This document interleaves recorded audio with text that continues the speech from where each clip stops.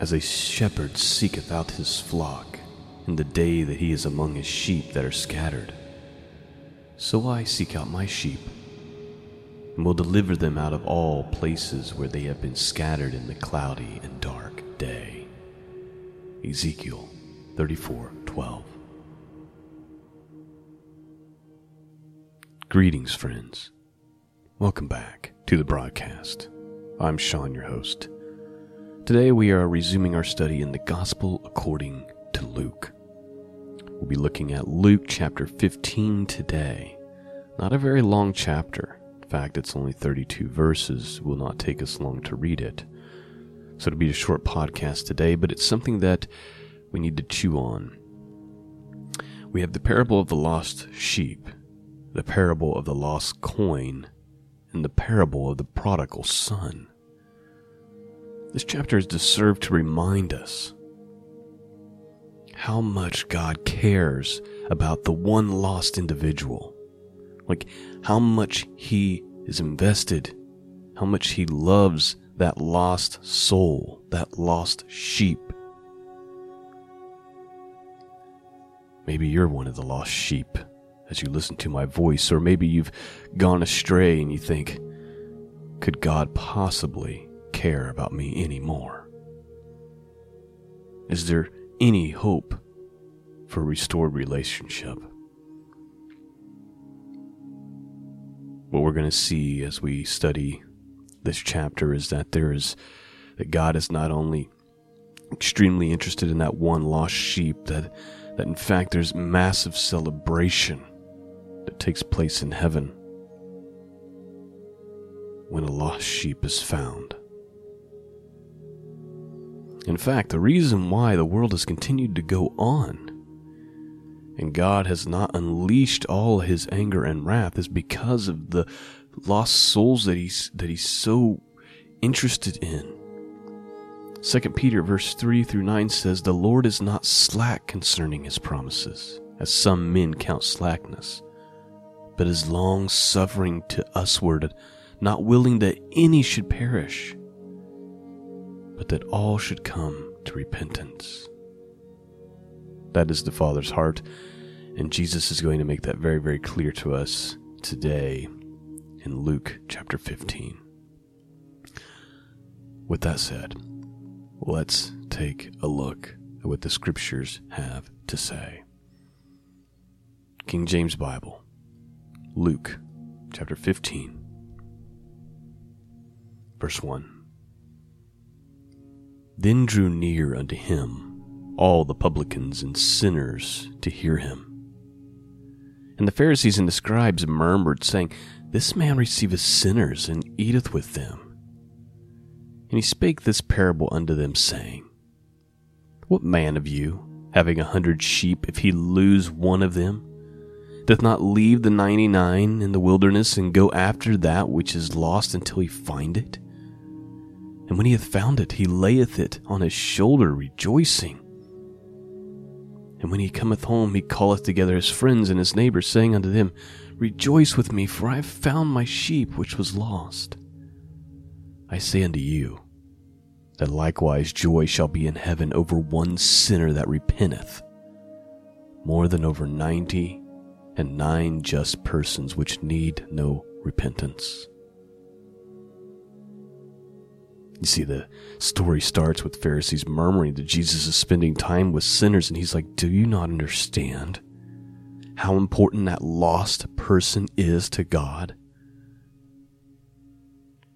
And then there's this picture of when he finds the lost sheep, he like throws it over his shoulder, and think about that image of his arms wrapped around that sheep.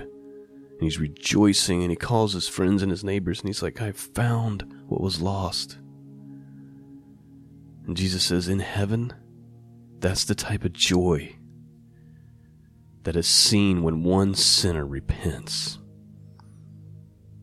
More than over the 99 just persons, which need no repentance.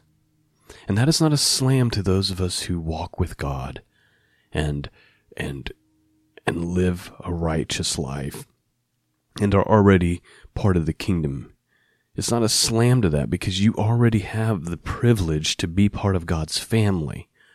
It's not a slam to us that there's this great excitement and there's this great rejoicing towards that one who's lost and then is found. We need to be careful about that. We need to be careful of if we see a brother or sister return to the faith or come to the faith and then God blesses them and there's a great excitement about them. We need to be careful not to be like, well, I've been following God for all these years and I've not. This is important. And we're going to see this in the parable of the prodigal son because we have a brother who kind of acts this way. Let's continue on this story, verse 8.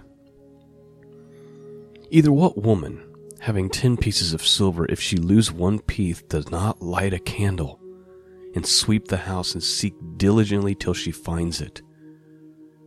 And when she has found it, she calleth her friends and her neighbors together, saying, Rejoice with me, I have found the piece which I had lost. Likewise, I say unto you, there is joy in the presence of the angels of God over one sinner that repenteth. It's the same idea. The lost coin and the lost sheep. I want those to listen who are on the fence with their faith or who have backslidden. This is how God feels about you if you would just repent. Literally, the angels of God will celebrate in His presence. Now, the parable of the prodigal son is the last part of this story. And we need to remember that the son in this story is the lost sheep, that individual who strays away from the faith. And the father in the story is God. And it's important to see God's attitude towards this child. Verse 11, And he said, A certain man had 2 sons. And the younger of them said to his father, Father, give me the portion of goods that falleth to me. And he divided unto him his living. And not many days after, the younger son gathered all together and took his journey into a far country, and there he wasted his substance with riotous living. And when he had spent it all, there arose a mighty famine in that land, and he began to be in want. And he went and he joined himself to a citizen of that country, and he sent him into the fields to feed the swine. And he would fain have filled his belly with the husk that the swine did eat, and no man gave unto him. All right, let's stop right here because I think people overlook this. What we have is we have a son who says, you know what? I want my inheritance now. I'm ready to go live the good life. And this father lets him have it. And he leaves. He takes his money and he leaves his family. He leaves the father. He abandons that. And he goes and he lives rituously.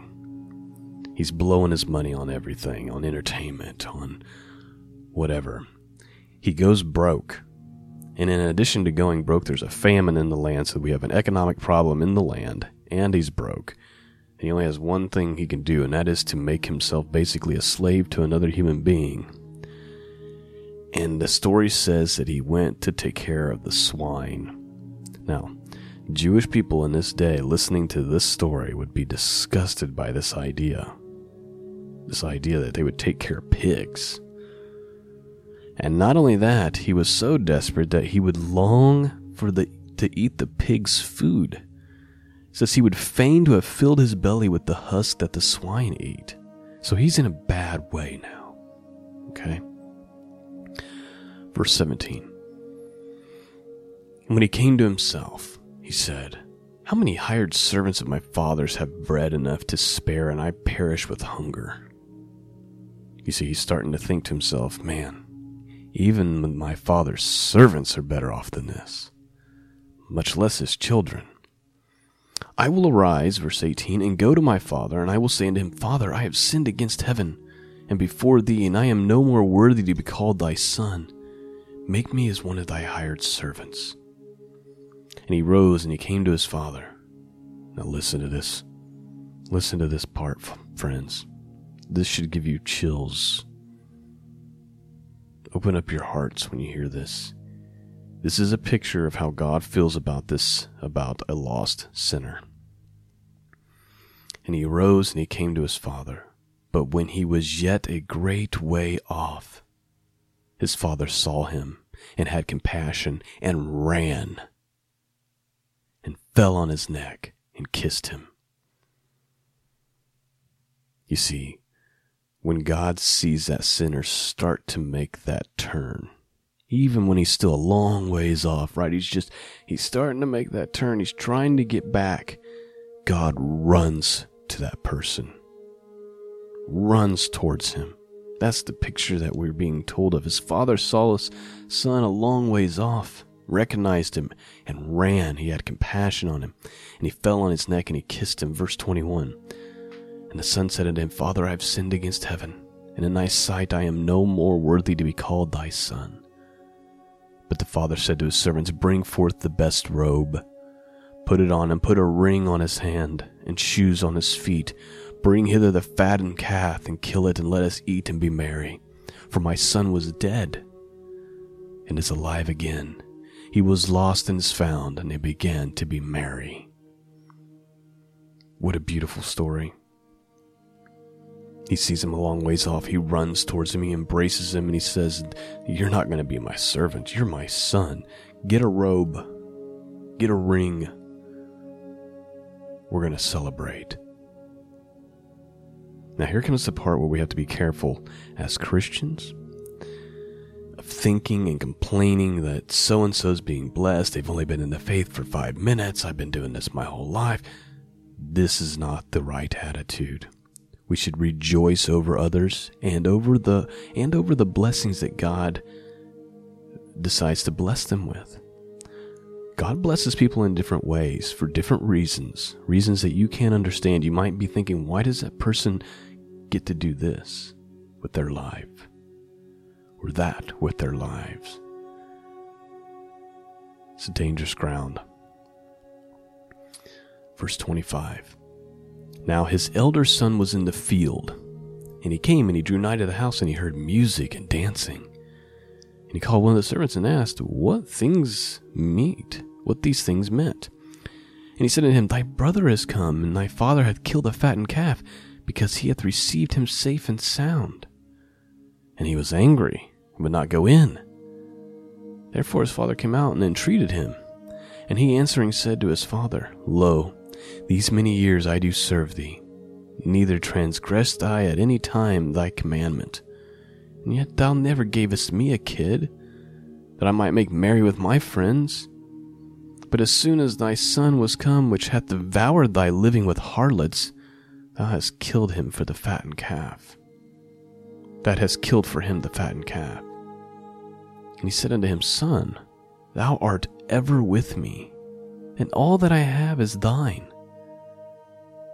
It was meet that we should make merry and be glad, for this thy brother was dead, and is alive again, and was lost and is found. That line is very important. This is the line that God is saying to that person who's just always been faithful. He says, Son, thou art ever with me. Like, that should be enough. You are always with me, and all that I have is yours.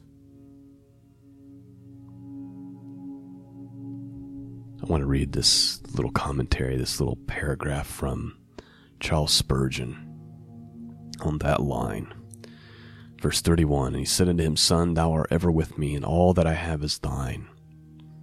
Here's what he said. He said, Oh, what a word was that! How it reminds Christians of their privileges if they would but appropriate them. It is yours, beloved, to live always with your God, and to know that all He has is yours. You ought to live in a perpetual festival. For you, there should be one joyful Christmas tide that lasts from the beginning of the year to the end of it. Son, thou art ever with me, and all that I have is thine. Well, that is the study in the book of Luke this morning. I pray in the powerful name of Yeshua, in the powerful name of Jesus, that you've been blessed this morning. I pray for that lost soul or that prodigal son. I just pray that you would come home. God will see you a far way off and run towards you. There will be rejoicing in heaven over that one lost sheep that's found. This is how God feels. This is why he hasn't brought it all to an end yet, because he doesn't want anyone to perish. He wants everyone to come to repentance. That's God's heart towards us. And to the faithful, you've been faithful all your life. Maybe you haven't gotten every little thing you want, but remember the privileges you have to be a child of God. Everything he has is yours.